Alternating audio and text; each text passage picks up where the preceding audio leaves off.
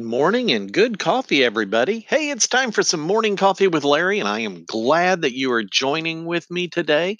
It is Monday, the 13th of April, 2020.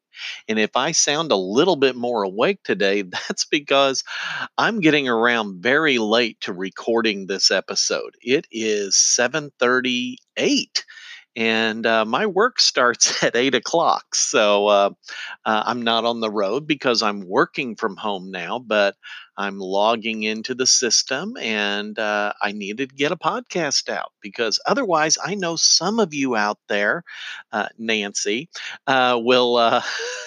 Or Tom will be worrying about me and may contact me to make sure I'm okay. Well, I did. I survived. I am okay. I hope you all had a good, very different but good Easter weekend.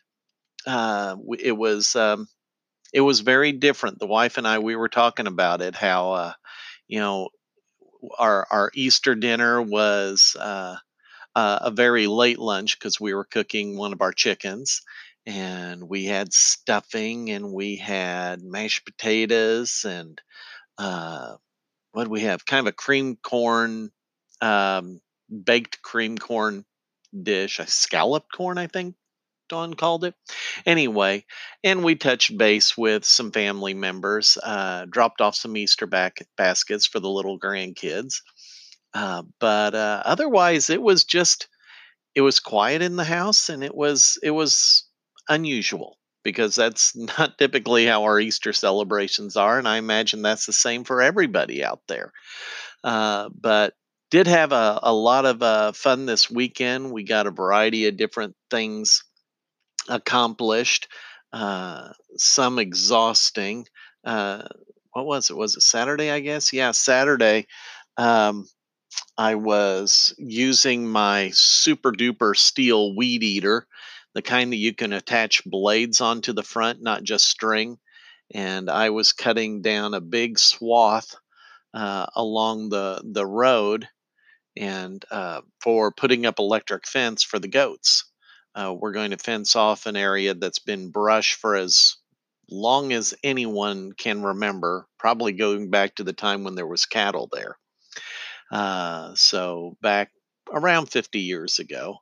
And so we're wanting to have the goats clean it out, but I needed to make a path because it was all briars, multifloral rose, those one um, kind of I don't know what you call them, but they're a weed that has thorns, and they're like micro thin little thorns all over its vine. And yeah, those are nasty. Had trouble with those. I think that's what I got stuck in the end of my uh, one of my fingers, and it is hurting anytime I touch it.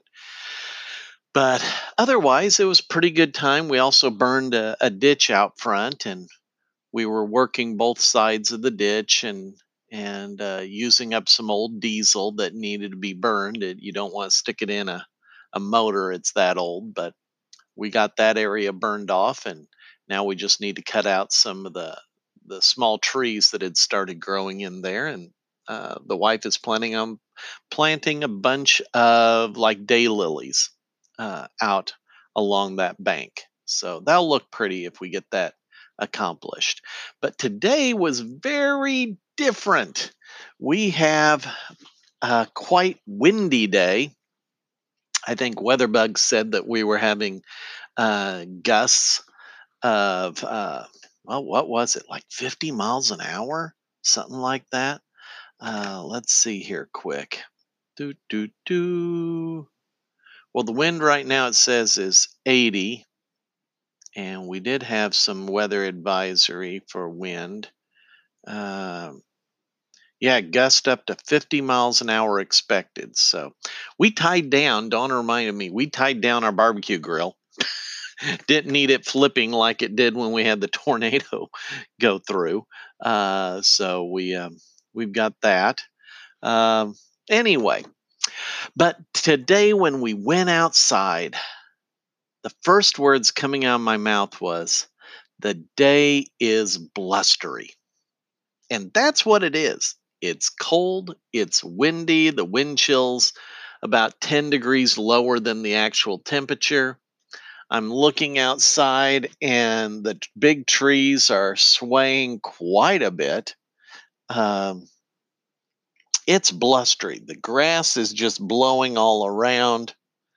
The We're going to be losing petals to some of the flowers because the wind is so strong.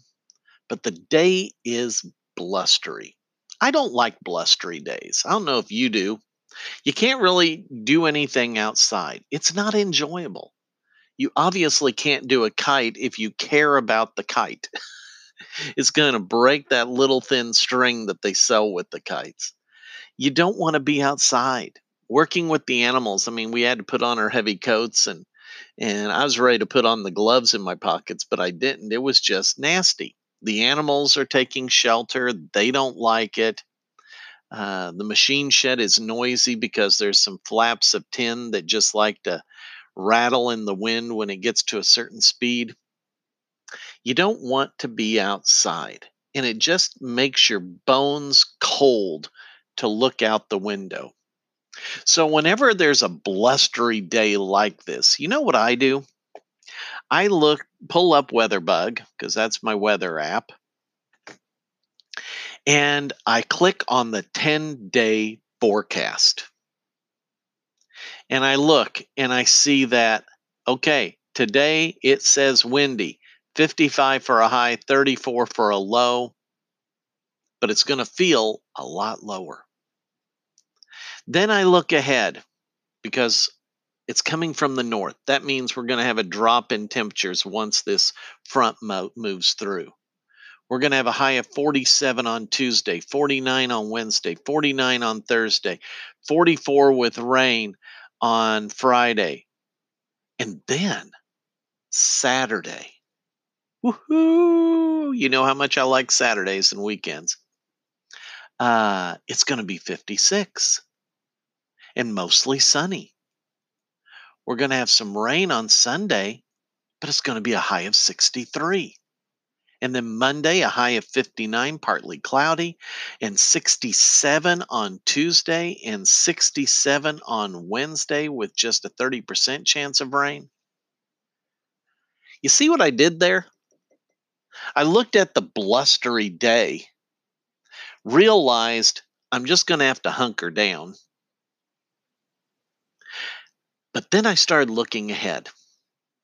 When does the blustery day end so I can start planning for what comes next?